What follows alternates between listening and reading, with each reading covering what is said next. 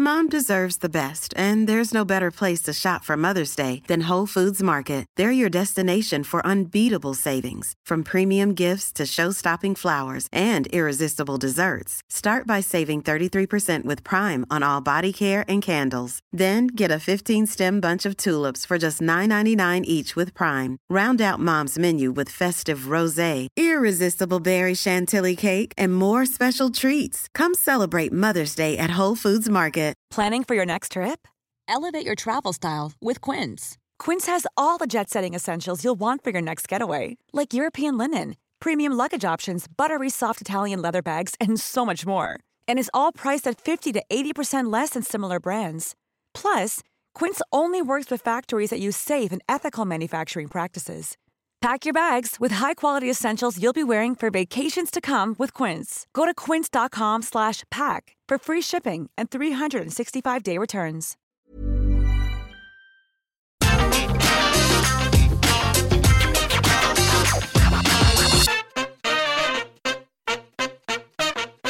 Well, sometimes we do look in the past and go, oh my gosh, wrestling sucked back then. I don't think you can say that when it comes to SummerSlam 2015. Because not only was the event itself really good, but look at everything that was happening around it. I mean, we learned that Sting was going to take on Seth Rollins. You're like, oh my gosh, how is that happening? And little did we know that Dudley Boyz returned to WWE, Jushin Thunder Liger turned up in NXT, and when it came to SummerSlam, guess who was backstage? None other than the IWGP Heavyweight Champion, Okada. Now, he was just there to say, oh, hey, man, I love wrestling. It's so good to see you. But you know how the internet works. There was also a time when a man named Adam Shear, or Braun Strowman, was about to burst onto the scene. He'd been powerlifting for years, and after Vince McMahon saw him, he basically had a cup of coffee in NXT before they were like, man, we gotta put him on Raw or SmackDown. Now, he was supposed to debut at SummerSlam 2015, but then someone said, nah, brah, let's hold him off to Raw. When he did turn up, he joined the Wyatt family, and as they say, the rest is history.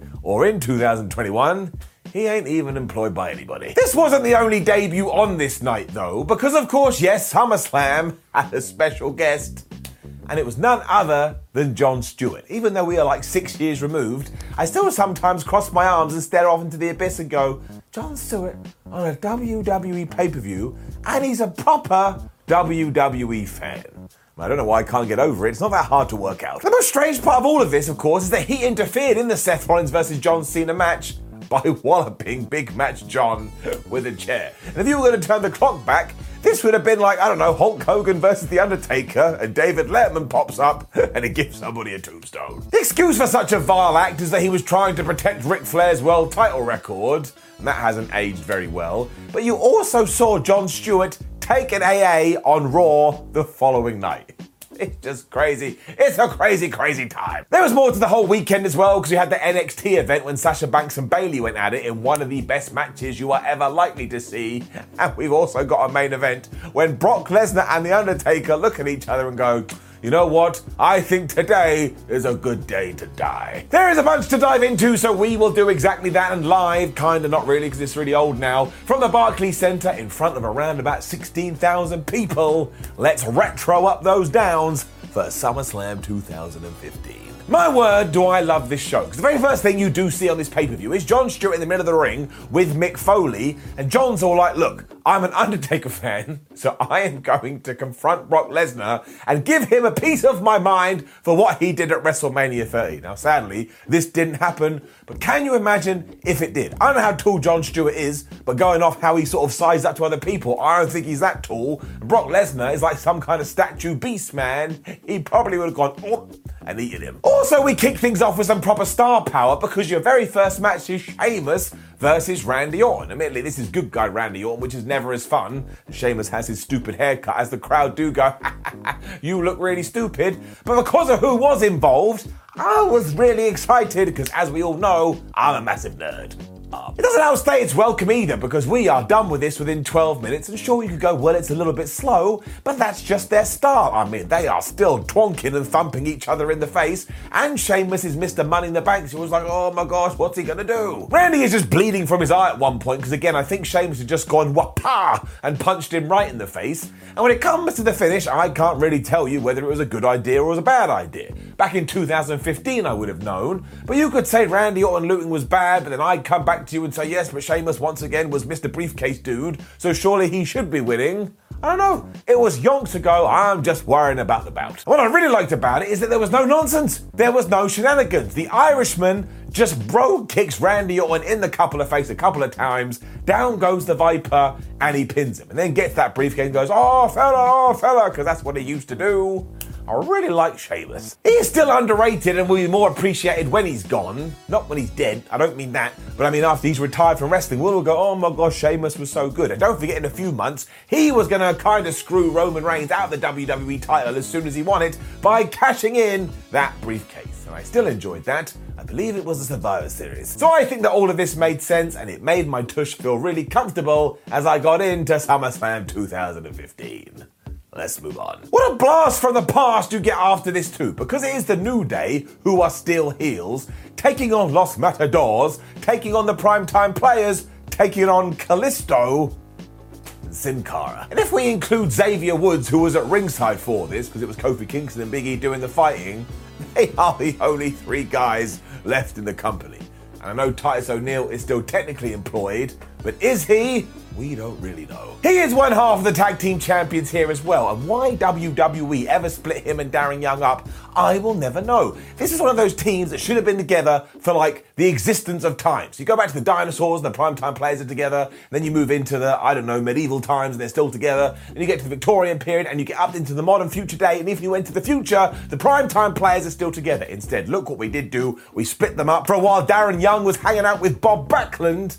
My word, this one makes no sense. What's an absolute joy about this, though, is that the New Day are still kind of breaking through as an act here, and they are just so damn flippin' entertaining. I mean, they're just trying to wind up the crowd. By this point, the audience have caught onto it.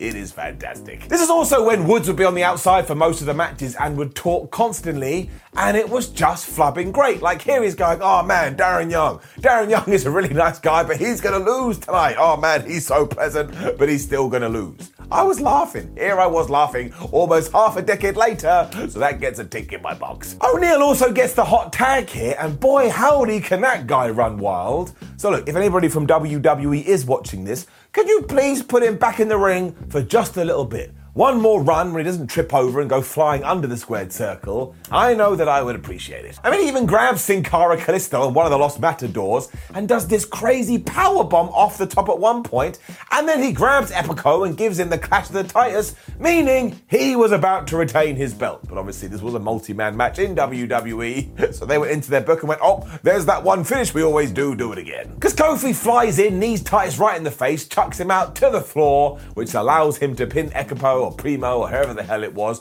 to become the brand new tag team champions. This made me feel all warm and fuzzy in my tum-tum because I know what the future holds. Their celebration too is as if they've just been told, hey, we did like a survey of the human race and we've decided that you three are gonna live forever. Nobody else.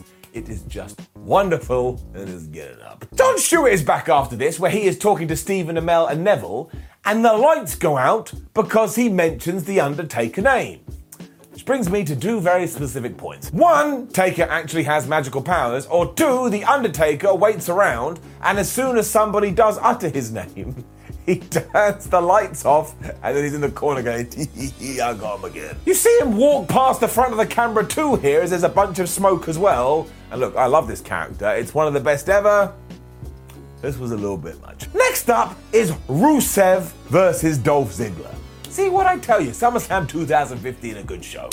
This was long after John Cena had defeated the Bulgarian Brute at WrestleMania, but he's still just an absolute barrel of joy. And the only real issue is that, yes, this was the summer when WWE decided to split up Rusev and Lana, put Lana with Dolph Ziggler and go, oh, by the way, you now wear jeans, and for no reason put Summer Rae with Rusev.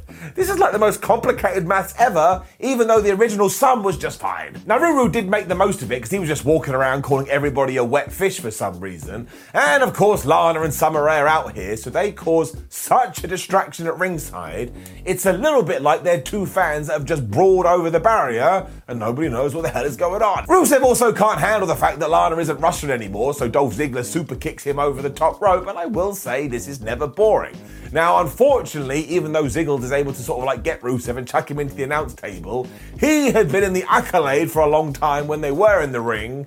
So just as he's trying to get back in there, I don't know what happened. It was like delayed suffocation. He could have just got in, but so he goes, it's like Darth Vader was going, I will kill you, Dolph Ziggler, because that's absolutely a quote from one of those films. The point being, it's a double count out. The crowd start booing that because, of course, this is a pay-per-view and not Raw, and this whole thing ends with Summer Rae and Lana just slapping the shit out of each other. If you care too and want to know why this feud ended, it's because in real life, Lana and Rusev got engaged, and TMZ or someone just leaked one of the photos, and when Vince McMahon saw this, he was like, well now, nobody's going to believe in the Dolph Ziggler and Lana relationship, so he killed the entire program.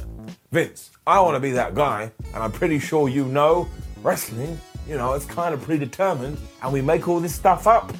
Nobody cares. We mentioned Stephen Amell earlier too, he of Green Arrow fame, and I tell you, if you are looking for celebrities that went into wrestling, go and watch this, go and watch what he did at All In, and then take your hands and start clapping like a seal. This dude took to wrestling like a duck to water, and it is genuinely impressive to watch. He was teaming up with Neville, who of course now is packed to take on Wade Barrett and Stardust, and it's honestly like a cartoon come to life in both really good and really ridiculous ways, and this makes sense why Stephen Amell and Cody Rhodes built up a friendship. It was based off this match. Seriously though, if you've never seen it, put it on and remind yourself the entire time this is an actor who's only been training for a few months. That's really, really good. He does so well, in fact, the fans kind of go from, well, I don't care about him, I'm not going to get out of my seat, to being really invested, especially when he gets the hot tag to Neville. This is one of the best hot tags you will ever see in your life. As Neville goes, I don't care about the law of physics, and WWE still didn't know what to do with this man. I don't get it. I will never understand it. He is stupidly talented. I find it nuts to see Cody as Stardust now too, because he's come such a long way. And Wade Barrett's also having the time of his life, being like, oh man, I'm the king. Everybody loves me. And it finishes pretty quickly when Neville does hit the red arrow onto Wade to get the 1, 2, 3. This is a template for how to do celebrity matches though. It's just fun, and it's effortless, and it's entertaining, and everybody does their job damn well. And you're never gonna get mad at it. You're just not. Unless you're an asshole. I can't say the same for the Intercontinental title match between Ryback, The Miz, and Big Show though. Down. It's not bad, it really isn't. In fact, it's perfectly fine to watch. But this just felt like a trio of guys utterly lost in the shuffle, with WWE being like, well, we don't really know what to do, so why don't we just put them together? It didn't work when you were doing sports team in school, it doesn't work now. It's also over super quick because it barely gets any time, so within 2 minutes you're getting near fall after near fall after near fall, one of which is a very well executed skull-crushing finale from The Miz. But as I have learned over the years, I just never buy it as a finish. So he hit it, and I'm like, well, it kind of looked like you just fell over and kissed the mat. I don't think it's over. And it wasn't. We then did the same multi-man finish, which I told you, WWE just consult the book, because the Big Show had this one. He took his fist, and he punched The Miz right in the face, and because he had the power of the knockout, down he went. So Ryback just gets in, goes, goodbye Big Show, throws him over the top rope in the most horrible way you've ever seen, and then he pins The Miz. I mean, it's no wonder the Ryback experiment ran out of steam. For starters, we didn't feed him more. Remember that weird entrance he used to do? Stood there for about 82 years. But also, he just wasn't booked like that dominant of a champ. Jon Stewart and Paul Heyman were backstage next. Jon Stewart is actually trying to get in Brock Lesnar's dressing room, and it is only Paul Heyman that's stopping him. Why the hell did he stop him? I would open the door and go in there, you fool, you crazy old man. You let me know what happens. And once again, he would have come back out with half his face eaten because Brock would have wrecked him. When you're ready to pop the question, the last thing you want to do is second-guess the ring. At BlueNile.com, you can design a one-of-a-kind ring with the ease and convenience of shopping online. Choose your diamond and setting. When you find the one, you'll get it delivered right to your door. Go to BlueNile.com and use promo code LISTEN to get $50 off your purchase of $500 or more. That's code LISTEN at BlueNile.com for $50 off your purchase. BlueNile.com, code LISTEN. Mom deserves the best, and there's no better place to shop for Mother's Day than Whole Foods Market. They're your destination for unbeatable savings, from premium gifts to show-stopping flowers and irresistible desserts. Start by saving 33% with Prime on all body care and candles. Then get a 15-stem bunch of tulips for just $9.99 each with Prime. Round out Mom's menu with festive rosé, irresistible berry chantilly cake, and more special treats. Come celebrate Mother's Day at Whole Foods Market. I'm Sandra, and I'm just the professional your small business was looking for. But you didn't hire me because you didn't use LinkedIn Jobs. LinkedIn has professionals you can't find anywhere else, including those who aren't actively looking for a new job, but might be open to the perfect role, like me.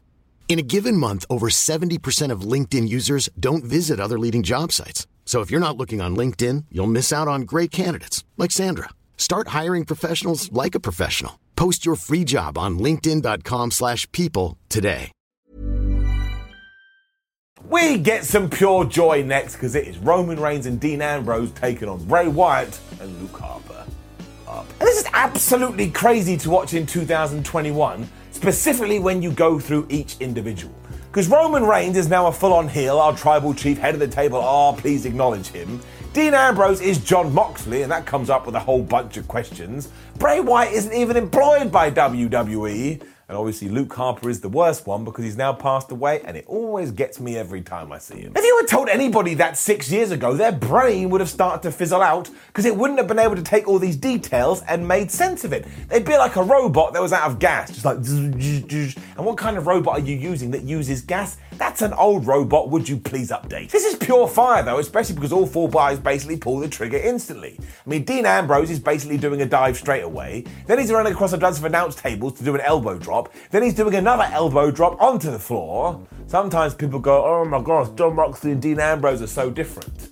I don't think they're that different at all. Surprise, surprise, he was worn out after that, so the Wyatt family took over, and this is where the New York fans come into their own. Because before this, Luke Harper had grabbed Roman Reigns and chucked him through the announce table, and he is selling, and he is down for such a long time that he started to chant, Roman sleeping. I'm like, no, this isn't gonna go well. It carries on when he gets the hot tag and starts hitting Superman punches, and honestly, it is literally like you've just knocked on your parents' door and said, oh, I'm back for Christmas. They're like, boo, boo, no, go away. Nobody wants to see Roman here, to the point, especially now, right down, deep down in your tum, you're like, please, would you just turn around and say, acknowledge me, acknowledge me. It would have worked so well, but we can't do that because suffering's like a dash. It really is a solid match though, and it's so entertaining to watch, even though you know the finish, because of course it's the Wyatt family. So Bray gets hit by the dirty deeds, and then Roman Reigns gets in there and he hits the spear.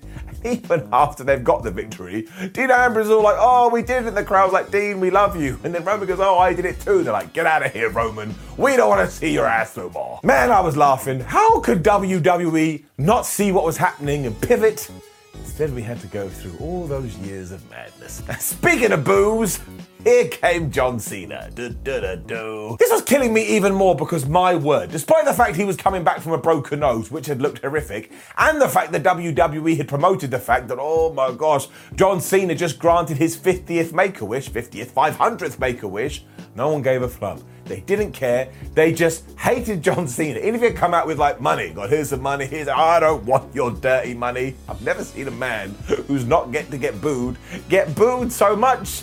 He really was an innovator. Screw all that though, because he is facing Seth Rollins here in a WWE title versus US title match, and it is absolutely brilliant. Like, I remember it being good, but I do not remember it getting to the heights that it does. This is a match that if you call yourself a wrestling fan, you have to go and see. In many ways, it's like a one-man masterclass, although Cena does hold his own as well. But Seth Rollins is clearly like, I'm the best wrestler in the world, and I'm going to show you. So he's doing flips, he's doing dives, he's doing sling blades.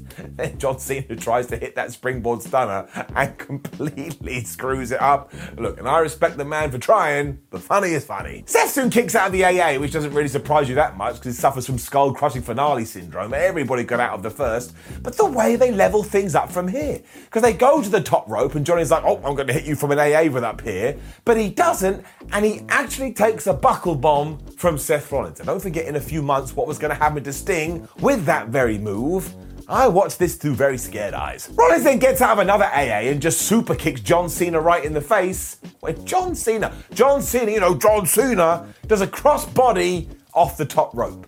I had to watch this twice because I thought I'd fallen asleep and was having a dream. And I know, Simon, you have weird dreams. It's my world, let me do what I want. It's then just move, reverse, transition, repeat, move, reverse, transition, repeat. And John Cena even gets a figure 4 on at one point, which admittedly is a little bit too, I know what's going to happen. And this is when the referee gets bumped and when Jon Stewart decides, well, I know I'm a guest host and I'm a fan, but why don't I get in there and hit somebody with a chair? He whams Cena with this though, as the crowd goes absolutely ballistic. Like Jon Stewart is everybody's hero here, which allows Seth Rollins to hit the pedigree onto that steel and get the 1, 2, 3, and don't forget, become a double champ. Fans continue their MVP performance by chanting, "Thank you, Stewart," which I do not think of part of WWE's plan.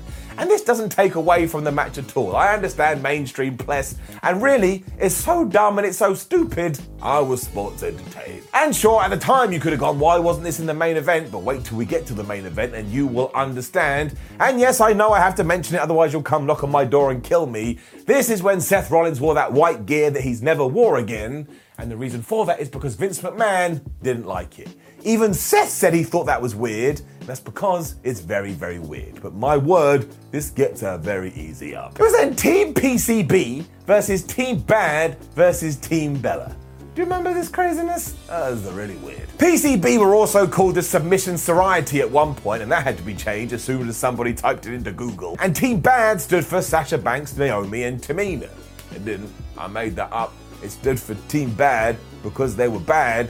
I was trying to pull out a better explanation from my ass. For some reason, Alicia Fox was the third part of Team Bella, which does beg the question, why wasn't it called Fox Bells? And don't come at me and tell me that's a terrible name. It took me a long time to think of that and I'm sticking by it. With all that out of the way though, this is actually more than alright. I mean, you were getting Paige, you were getting Charlotte Flair, you were getting Becky Lynch, you were getting Naomi, you were getting Tamina, there's nobody meaner, you were getting Sasha Banks, and you're getting the Bella Twins, and Alicia Fox, I didn't mention her, and they just put on a really good match. The crowd absolutely loves Sasha as well, which gives it something extra, although it is kind of hard to watch now because Paige is doing a bunch of planches, and again, we know what happens to her neck. You want to stick your own face in the TV and go, Paige, would you please stop it? Team Bad are out of there after Tamina gets face busted by Brie. And the best thing about this is the crowd go, wait a minute, that means Sasha Banks isn't in the match anymore. And once again, it's just boo, boo, boo. This really was the era of the takeover crowd. It really was a bit fair on everybody else though, because it does take over the fight a little bit, including Brie Bella and Becky Lynch, who just go, well, I know what we can do. We will just smack each other in the face. And they do. Clearly Bex had her future plans down though, because after Brie Bella had missed a missile dropkick by about 78 feet, she hits the manhandle slam, although it's called the pump handle slam, and it's a little bit different, and she gets the victory. And once again, this was such a nice surprise. You then get the final proof that SummerSlam 2015 is definitely underrated, because you get Kevin Owens, here he is, versus Cesaro. I mean, you could have told them to do this in tutus while singing lullabies and it still would have been good. And while the fans are absolutely knackered, especially because they know they've got Undertaker and Brock Lesnar around the corner, forget all of that. Put it out of your mind. This is a wrestling clinic and it's getting it up. It just makes me sad that we're 6 years on from this now and neither are multiple-time world champions. I mean, Cesaro can't even get onto SmackDown half the time, and I don't think that WWE understands what they have with Kevin Owens, to the point if one day both of these guys go to AEW, I'm not going to complain. They are main eventers. Seriously though, just go and watch this because they both go out of their minds. Kevin Owens is doing a cannonball into the barricade like that's a good idea. And when the Superman does that delayed gut-wrench suplex powerbomb thing that he does, oh my gosh, it's like a work of art. I've been to art galleries and kind of looked at the pictures and gone, man, I'm so uncouth, I'm so uneducated, but you show me Cesaro doing anything delayed, and I'm just like, wow. Cesaro does the whole giant swing into the sharpshooter, and the fans love that. And then once again, these guys decide, well, why don't we go up to the top rope? Because again, they just want to try and kill each other. And it ends with Kevin Owens doing that fisherman suplex on there down to the floor. This is really dangerous. This is really... Have you ever climbed up a turnbuckle in a ring? When you get up there, you're like, holy crap, I'm so high. And these guys are dropping each other onto their necks. It does allow Owens to follow it all up with the pop-up powerbomb and get the 1, 2, 3. This is like a mini classic for me. I had such a good time watching it. 5 stars. Or 4.75 stars. Who knows where the 0.25 stars goes. Which brings us to our main event, which was Brock Lesnar versus The Undertaker, which was basically pitched as the dead man is coming back to get revenge against the Beast who had defeated him against WrestleMania 30. And And I'm sorry, that is just a good story right there. Given who's involved here as well, they just have so much leeway, and it is properly insane. You also get the whole point, the commentators going, oh, Brock Lesnar hasn't been defeated in 2.5 years, and who knows if that is true, but some of the stuff they begin to do, you won't believe your damn eyes. Brock still comes across like an end-of-level boss, and at one point he is just laying in these knees to The Undertaker's head, and nobody else on the entire roster would have been allowed to get away with it. In fact, Undertaker would have gone backstage and had them fired. This is just one man kneeing another dude in the skull. But nobody messes with Lesnar, which is why he's so good, and he even gives The Undertaker a belly-to-belly suplex. And once again, I know you're going like, well, that doesn't sound like a big deal, but it is when you do it to him, because you just don't see him get ragdolled like this. I think it might have pissed Taker off a little bit, as he then boots Brock so hard in the face, he starts bleeding. So you know what Lesnar does back?